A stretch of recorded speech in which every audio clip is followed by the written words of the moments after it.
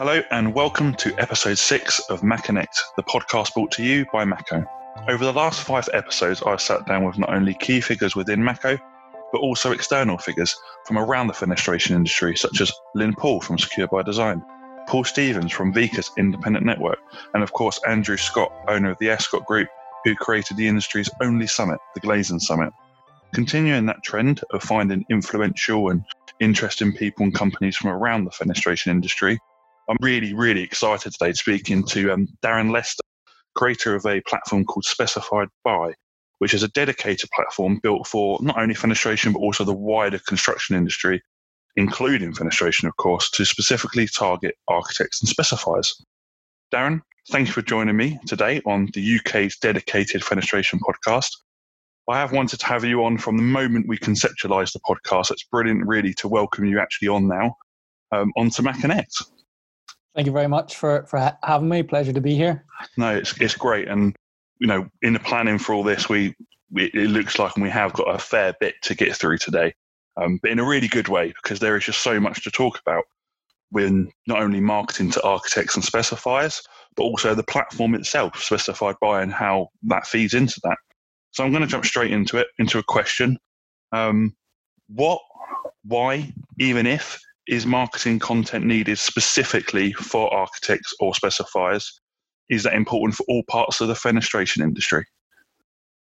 So I think with this one, the way we kind of look at things, our view on this is, I think with a lot of building product companies, and maybe to be a bit more specific, the marketing teams within building product companies can sometimes get a bit maybe too hung up on, you know, what specific types of content they need or don't need when targeting architects and specifiers. Ultimately, what architects and specifiers care about is whether your products help them achieve whatever it is that they're trying to achieve in their project. And that almost always comes down to technical performance or the aesthetics of your products, or a combination of those. So making sure those things are front and center and easy to access is critical. But I think one of the big challenges that it seems that, you know, there's always a new kind of so-called silver bullet which is going to solve all your needs when it comes to, you know, marketing to this audience. But of course, you know, there never is that silver bullet, and there never will be, in all likelihood. So, you know, if we take something like BIM objects as an example, which, you know, was for most companies something they've probably come across or heard a lot about, you know, essentially through 2015 through 2016 and beyond, with the government mandate that came in around then, you know, there was a real gold rush of, you know, vendors selling BIM objects to manufacturers, and in a lot of cases it was sold as the silver bullet of, you know, if you have BIM objects, you'll get specified more often, or okay, you know, you need to get BIM objects or you'll be left behind, you'll go out of business. So that sort of rhetoric, you know, there was a lot of, and, you know, without going down sort of the BIM object rabbit hole too far, because it's just one example, you know, essentially that wasn't really true and wasn't the case. You know, having BIM objects or not having BIM objects ultimately doesn't have a huge impact or any impact at all on whether your products get specified or not. And, you know, really the same thing goes for, we see the same thing with, you know, content like CPDs, structured product data, which is kind of starting to become the new BIM trendy thing to talk about. You know, different certifications from different organizations, pre-written specification clauses, you know, all of these things which can be great to have, but in isolation are not going to have, you know, this massive impact on how often, you know, your products are specified or they're not. And so if we really break things down and really simplify it, the way we look at it is that there's really only two things ultimately which impact whether your product will be specified on a particular project or not. Okay. And that's, firstly, specifiers actually need to find your products and assess it in their research stage. So they obviously need to be aware that your product exists. And then secondly, of all the products that make it into that research process, because there will probably be a few that people are looking at as part of that process, that you then turn out to have the best quote unquote product for that particular project. And, you know, when I say best, that's very subjective, and best will be different depending on the particular project and the requirements, or the particular specifier, or the client's preferences. So, you know, when I say best, that could mean any combination of variables. It could be technical performance, it could be sustainability, it could be price. It really depends on the situation. Yeah. But ultimately, it will be the best product, whatever that means in that scenario, that will be specified. And so, you know, if you think about what happens if you don't have those things, and why, you know, essentially nothing else really matters in comparison. You know, if specifiers don't know about your product and don't ever discover it, and it never makes it into their research process, then, you know, you're not going to be specified. If not impossible, it's certainly going to be very difficult to get specified. And then secondly, if your product actually turns out to just not be suitable for a project, or there is just clearly a better product for a project based on their specific requirements, then again, it's probably quite likely that you won't get specified in that particular instance. So I think all of this means that, you know, many of the solutions that, you know, are sold to building product companies in terms of marketing with, you know, this kind of tagline of, you know, you do this and you get specified, quite often actually influence the processes in different ways. So my advice generally would be, if you focus on those two things first and foremost, and worry less about whether, you know, you have this type of content or not, or that type of content or not, then you won't go too far wrong. Yeah, and that's really interesting to hear that quite clear perspective.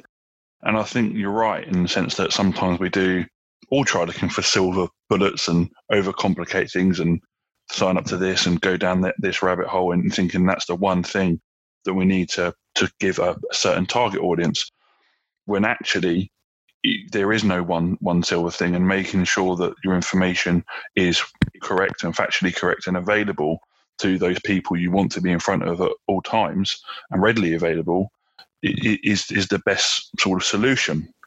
Making sure they get that information. Now, in terms of focusing on those two things, you know, making sure, one, that it gets in front of them and it gives them the things that they need, it needs to be correct for the project, etc. Can you expand on what those mean in sort of practical terms? Yeah. So I think first and foremost, this, you know, means making your products accessible and visible in the places where specifiers go looking for products, which, you know, actually is a lot more limited than probably most people would intuitively imagine. So actually specifiers really only go looking for products and information for the research process in not three specific places, but three types of places, I guess. Okay.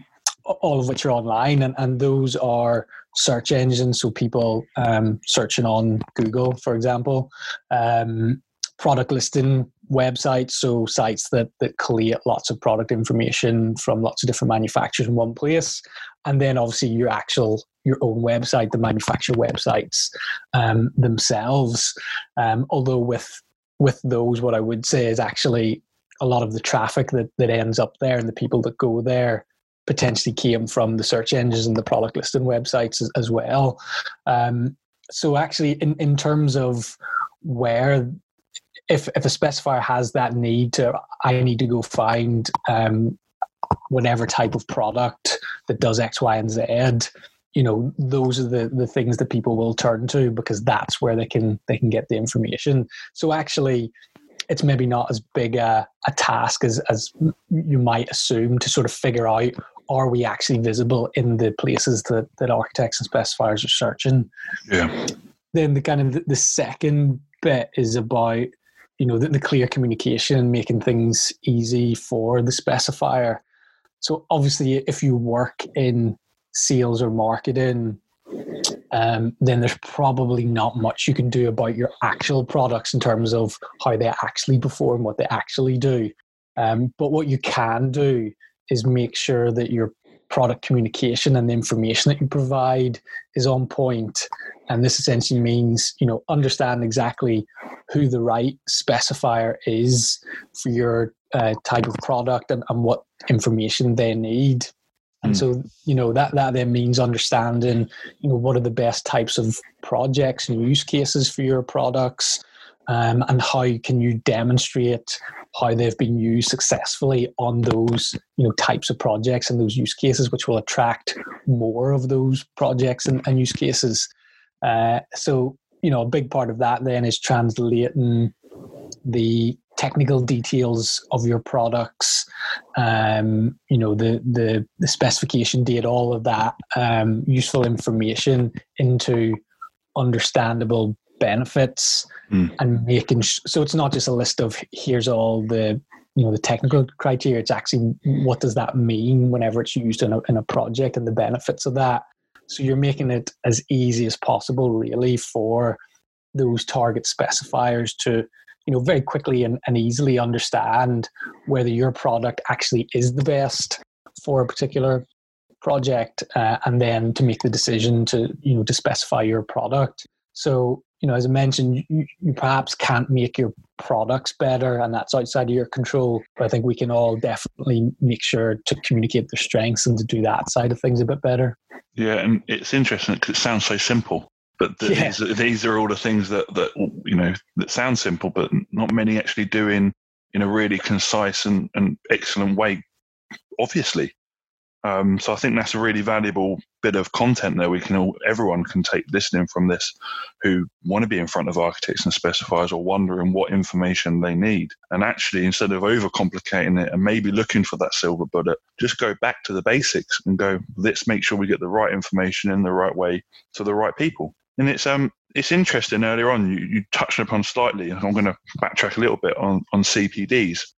And it's something, even in my relative short experience compared to most in the fenestration industry at least, is something that, as you said, seems to be increasing. And it's certainly it can be a very unique way to stand out and deliver content on an educational platform that provides the information and the content that you just mentioned. And that sort of educational content is something that even across marketing channels is being spoke about a lot more. Make sure your content's educational and people can learn something from it, as well, of course, being interesting and exciting, etc., etc. So staying with CPDs, quick question, and I thought personally for me, and I hope everyone else finds it interesting, do all CPDs have to be approved in any way, or can they form just part of that specific content creation we've just mentioned to deliver all the information? But what's the sort of the deal with the CPDs as such? Yeah, so with CPDs, I think there is this very common misconception within the market, where there is this belief or this understanding that you need to have your CPDs certified or accredited. But the kind of the short answer to the question is actually that no, that CPD content doesn't need to be approved or certified by anyone in order to be able to provide it and for it to provide value. And essentially the kind of the basics behind why that is that architects can pretty much submit anything they want where they've learned something as CPD. So it doesn't necessarily have to be in the sort of the formal presentation type format that most of us think of when we think of CPDs, the manufacturer presentations.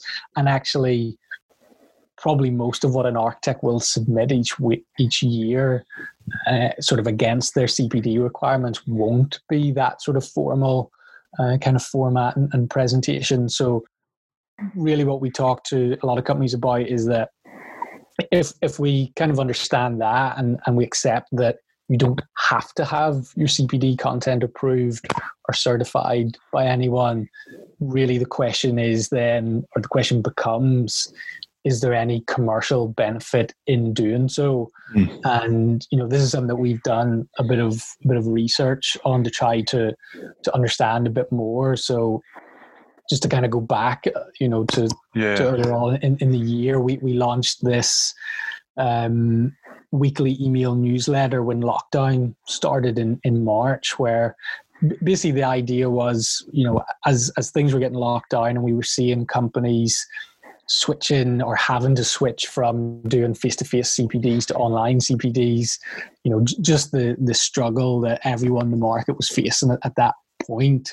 We kind of thought, maybe there's a way that we can help here. And so we quickly sort of fired up this weekly newsletter where companies submit information about their CPDs and webinars and things that they're hosting, and then we promote them to around 30,000 architects and specifiers by email every Monday. Okay. So we started that back in March, but fast forwarding from that, after 10, 15 weeks of that, I think it was, and we had sort of promoted hundreds of CPDs, and we decided to sort of analyze the data from those emails in terms of the click-throughs from every CPD that we had promoted. And one of the things that we had was every CPD included in the newsletter also had their relevant certifications listed alongside them. So if they were REBA certified or CIBSE or CPD UK or whatever, and each of them then had a link to where the specifier could book a session or register or contact the company. So, we were just able to essentially look through all of this click data and split it up into, certified and not certified CPDs and actually compare if, the idea being that if having certified content appeals more to architects and specifiers, or they value it more, you would expect to see more clicks for the certified content. But actually what we seen was there was basically no difference at all. They were almost exactly the same. Actually, the CPDs without certification had a very, very tiny increase in clicks, but not significantly that you would say actually there's a benefit in not having it. It's just that it's shown us that the conclusion we came to was that having the certification doesn't actually make any difference to whether people are more interested in it. I think what it comes down to is, and the most important thing is, whether you provide engaging, educational, valuable content and interesting topics. And if you can do that, the architect will be happy. You'll have a new admirer who, gets that you guys get what you do and you're experts in your topic, which then ultimately might lead to some business further down the line. That's, again, it sounds so simple, doesn't it? But again, the key takeaway from that really, and I suppose relinking it to the premise of the earlier questions and what we've been talking about so far, is just to go ahead and start creating and communicating the content you have and making sure it's clear and concise and useful and up to date. Creating these CPDs and being in and on these places you mentioned earlier, certified and non-certified, etc., without having to necessarily get your CPDs certified, does that give you extra flexibility? Does it mean you can create and execute? I suppose it means you can create in a lot quicker and create them about whatever you want. Have you got an angle on that at all? Yeah, so, we'd actually go as far to suggest that the best approach and actually best practice is probably for most companies, and this maybe even more so applies to companies that are just getting started with CPDs. And I think with the move to online, we're seeing more and more companies start to look at it as a marketing channel, a marketing tactic.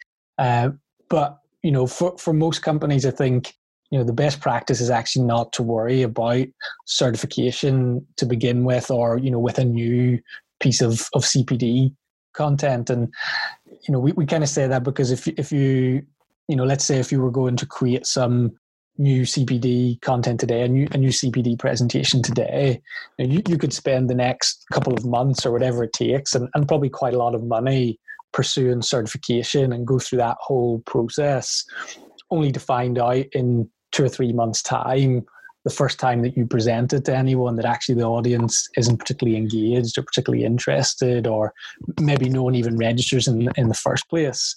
So all that money and time and effort, is potentially completely wasted. Whereas if you kind of don't worry about the certification to begin with, instead, you could just announce a webinar today. You'll find out whether it actually attracts people and they're engaged. And then once you do it, you can get their feedback on whether they found it useful and valuable. And if not, then try something different, maybe tweak the content a little bit. But yeah, that kind of iterative process and experimentation, I guess, of trying different topics. If you're not worried about certification, you can do that much quicker. And the thing is, like, you can always do certification later if you really felt it. It adds some value. You can always, if you find a hit, a CPD that's really popular with people, and you think it would improve it even further to have certification, then do that a bit further down the line. But I think one of the things that we have seen is still a lot of companies delaying and not taking advantage of the current demand for online CPD, because they do think they need certification and they'll have to go through that process. So then they just don't bother, when actually they could just get started right away, I think. Yeah, no, I'm loving this so far. There's some really good, tangible information and techniques and strategies I think listeners and companies from across the fenestration industry can really get their hands on. And we haven't really even touched much on your platform yet, so let's go into that a little bit. Specified By, this was the platform created by yourself to pretty much do part of what you've been talking about, to connect product manufacturers directly to architects and specifiers on a simple online platform. How has this platform changed over its lifespan so far, and how do you then see it developing in the future? Yeah, good question. Actually, just you did mention there a point about how a lot of what we do kind of aligns with some of the stuff that we've discussed, which is actually it's good to hear, because I guess we do that on purpose, in terms of we try to build the platform based on what we see in the market, rather than the other way around, of us trying to like force a platform or force a view to fit the platform, if that makes sense. But yeah, I think one of the biggest changes or developments for us as a company, really, but which is then very much reflected in the product itself over the last few years, has been really developing and honing our understanding of product manufacturers, and perhaps more specifically the goals and the challenges and the preferences of the sales and the marketing teams in these companies. So if we go back to sort of the start, I founded Specified By because I was an architectural technologist who was frustrated about how much of a pain it was to find and compare construction products and all the information that I needed, to make decisions and to get an understanding of products. At times really was like pulling teeth. Yeah. And so the initial goal was just to try and fix that. Can we just make that process simpler and easier for specifiers, for people like me that had experienced that? So this kind of meant that, in the early days, through myself, and we've a couple of other guys that joined the team that came from sort of architectural backgrounds as well, as an organization, we had, a pretty good understanding of what we were building for specifiers and the problems that we were solving on that side. But when it came to the product manufacturers, who, we obviously needed to work with in terms of getting the product information and the data, we were very naive on that side. And, basically we just had no clue how you guys operated, really. And, if you think of, we were at that time a bunch of kind of 20-something digital technology enthusiasts trying to build a technology startup, how we operated and how we thought about the world and how we made decisions and all of these things, probably couldn't be more opposite to a company that's been making bricks for 100 years, for example. Yeah. So we just had this like process to go through of learning. And, a simple example of that was, we figured things like the same as all the other technology companies that we knew. They had like a self-service model where companies would put in their credit card details and be charged monthly for the service and all of this. But we very quickly found in the construction product sector, that wasn't, at least at that time, the way that people bought things, and people weren't used to buying things in that way. Like, software as a service and these kind of terms weren't probably pretty well known. And so we had this kind of steep learning curve to go through. And on the manufacturer side of the product, then it definitely took us a bit longer to really develop that into something that we would say truly met the needs of sales and marketing teams. And that came about as we really, we really need to understand that world, your world much better before we could do that. But, I would say that today, whilst, that focus on providing specifiers with the best experience possible will never change, because ultimately it benefits the manufacturers as well. The tools that we provide for manufacturers are now what we would consider market leading, and we do spend a lot of time iterating and improving on this side of things, and actually probably more time on that side now than the specifier side. So I think we have now got to this point where we have hopefully this really deep, detailed understanding of our customers, which helps us figure out how to best help them going forward. And then when we kind of combine that with our insights and the data that we have access to on the specifier side, our kind of digital technology and marketing experience within the team, when you mix all that together and the influences that we have from other sectors and other industries where we're always looking for inspiration, I do think we're pretty well placed, to not only react to what the market needs, but actually maybe help lead where we can or could or should be going to as an industry sort of in the future. Yeah, that was really fascinating listening to that. So thank you. It was I love the honesty. But I suppose that honesty with yourselves as a team, as that startup, and realising those things in the early stages has enabled you to create the successful platform that it's going to be today. And not only that, but like you say, really develop it and build it to exactly what your target audience wanted and needed from both sides of your users. Keeping on the platform, what currently is there one thing, is there a special feature of today or maybe something planning for the future that you're most looking forward to doing with the platform next? Is there plans going forward?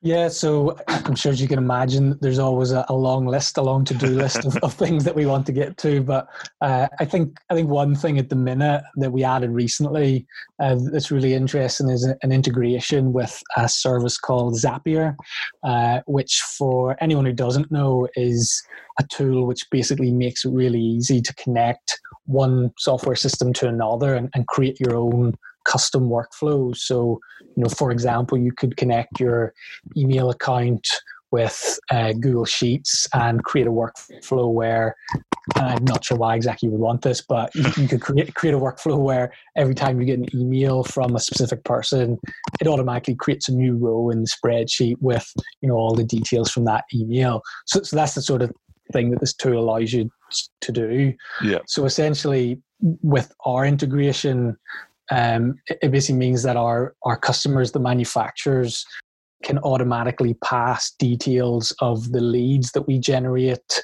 in our system on Specify Buy and pass those directly to any CRM system of their choice. So it doesn't matter which one you use, there will be this direct integration with it, or to a Google Sheet or wherever else you would like to send that information. So that saves a lot of time. And I think the exciting thing with this particular feature is that there's so many possibilities. Really, we've started with this very particular use case, which we knew that many of our customers kind of wanted or would benefit from, but really, we're just getting started with this, and actually we're really excited and looking forward to seeing what our customers come up with in terms of how they can use this integration and build their own workflows and see where we go with that.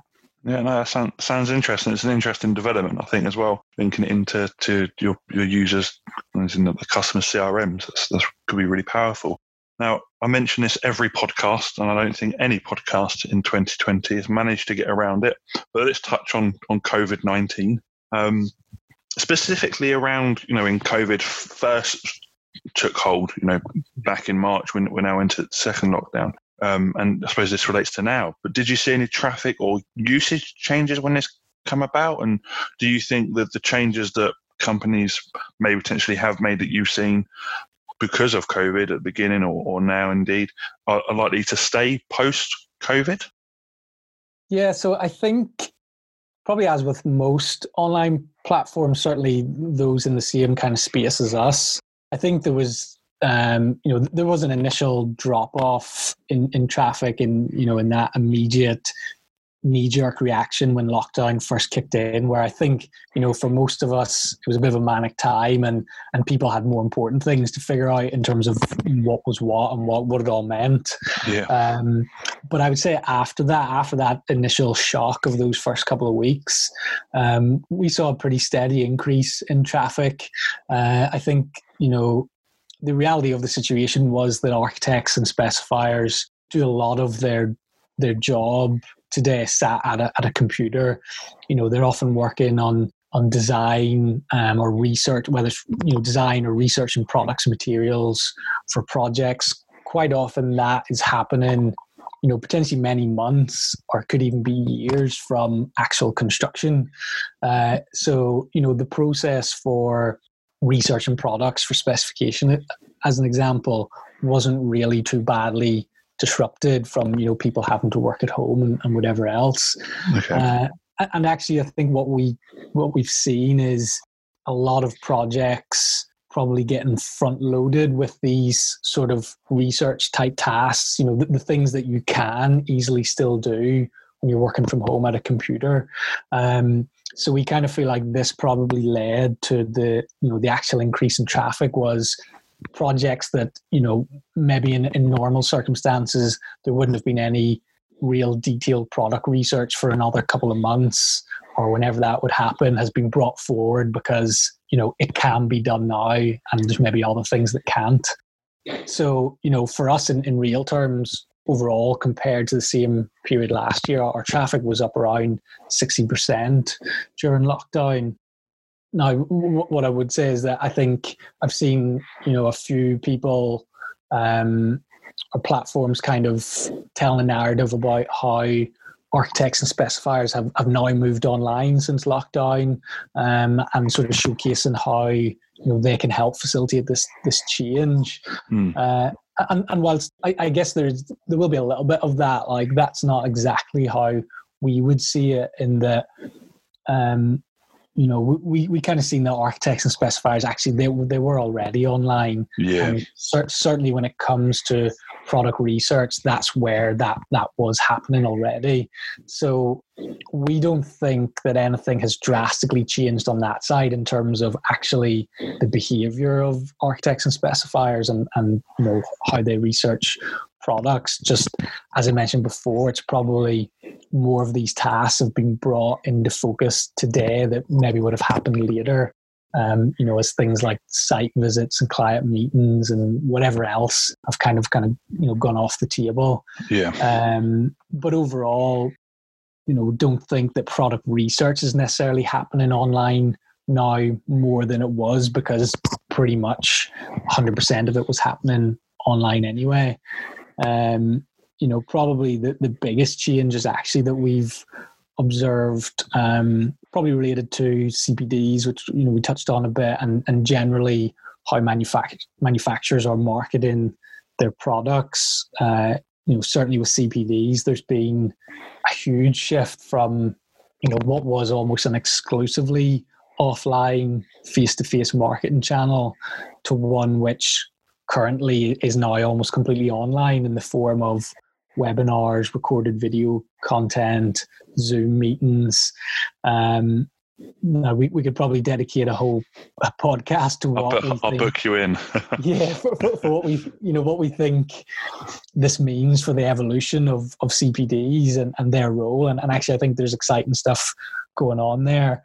But again, sort of touched on this a little bit before, one of the main things is that I think it has lowered the barrier to entry. So more companies are now able or feel able to engage in CPD because, instead of having to think about, how do we get someone traveling up and down the country and booking sessions and arranging lunches and whether that all works economically, not all you have to do is host a webinar and share the details through social media or our newsletter and see who shows up.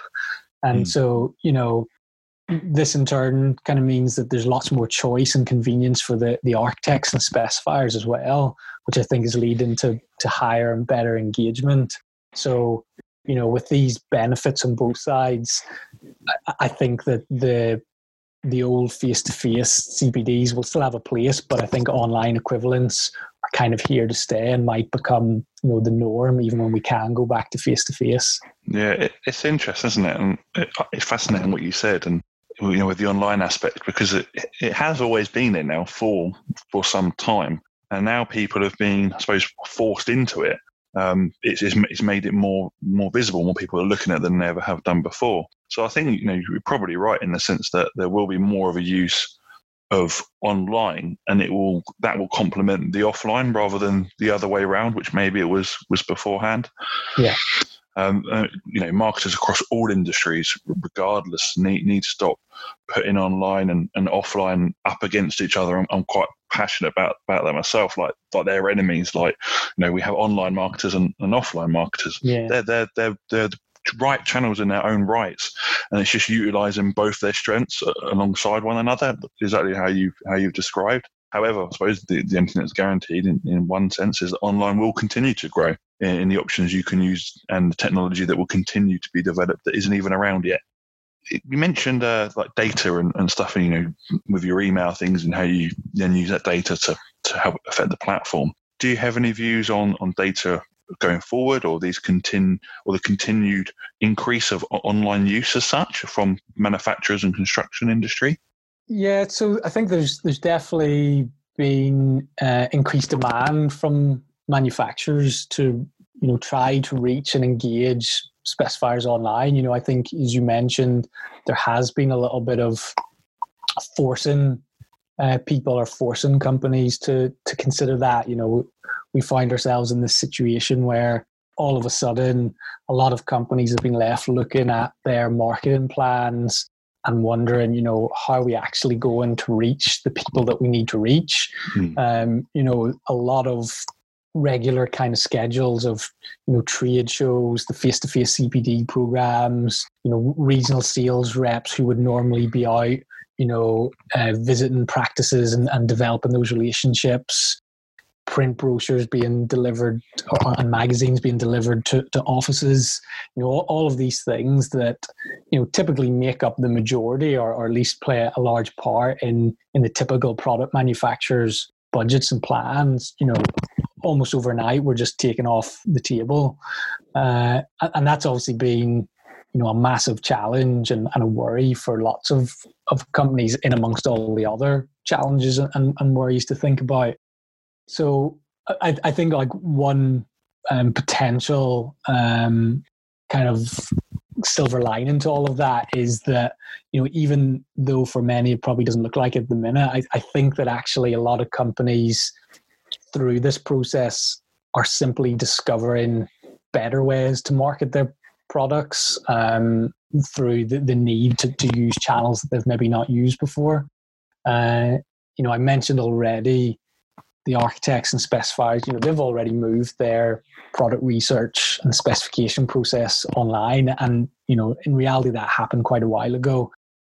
But probably for most manufacturers, they've not completely adapted their sales and marketing strategies to completely align with that. And I think for many, they've seen this as the time, this is the time to do it, or they've been forced, into a position where this is the time to do it.